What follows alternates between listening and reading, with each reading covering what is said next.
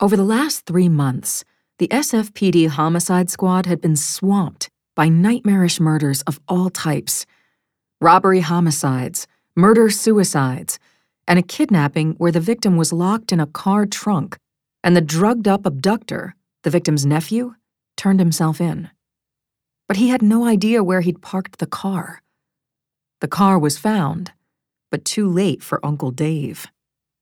I punched out of work at 6 on Friday and drove home to my family. Mercifully, the horrible week had been overwritten by a weekend of eat, play, love, and sleep. Now it was Monday morning. My closet was the most organized part of my life.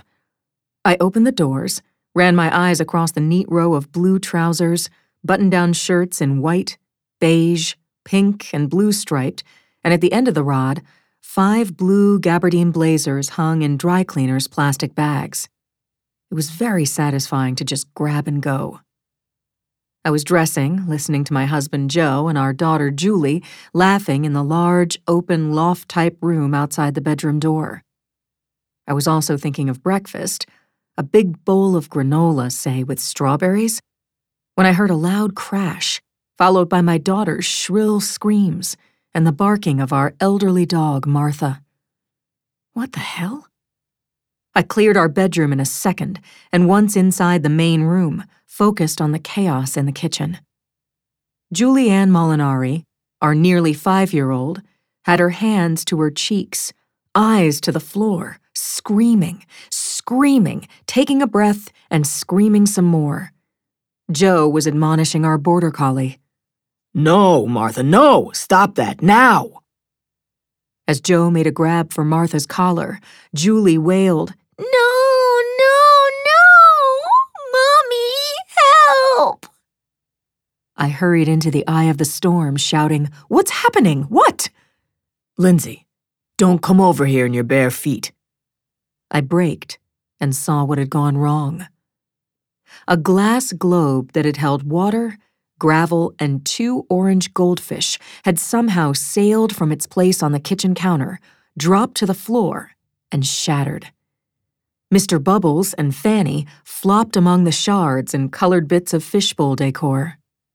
"They're going to be fine," I said to my daughter. "Don't worry, but we have to work fast. Joe, can you take Julie?" "You bet. Lift your arms, Bug. Hang on to me." There was a pitcher of distilled water near the sink that I used to top up the fishbowl. I picked up each of the flip-floppers by the tail, slipped them into the pitcher, and dropped in the aerator. Joe tossed a towel onto the floor and said, "Good job, Blondie. I'll take it from here." He handed off our red-faced kiddo, and I carried Julie to the couch in the living room. She was still crying as I checked her toes and soles, then mine, and then Martha's paws. There were no injuries, but the tears continued. I asked, "What happened, Jules?" "No, don't cry. The fishes are fine. I just want to know." She gulped down a sob, then said, "I moved the bowl close so I could make fish mouths at them, and I slipped." "And you grabbed the bowl. Okay. I understand, Julie. I'll order an aquarium today. It'll be bigger." "You're not mad?" "Accidents happen," I said. I hugged Julie and ruffled Martha's ears, then finished dressing for work. I planted kisses all around, geared up in the foyer with gun and badge, and shouted, "See you all tonight." Then I was out the door and down the stairs into a beautiful San Francisco morning. My car was waiting on 12th Street where I'd parked it Friday night. I started her up, then turned my Explorer out onto Lake Street. I was anticipating a smooth 15-minute drive to work, an oasis between 2 points of chaos.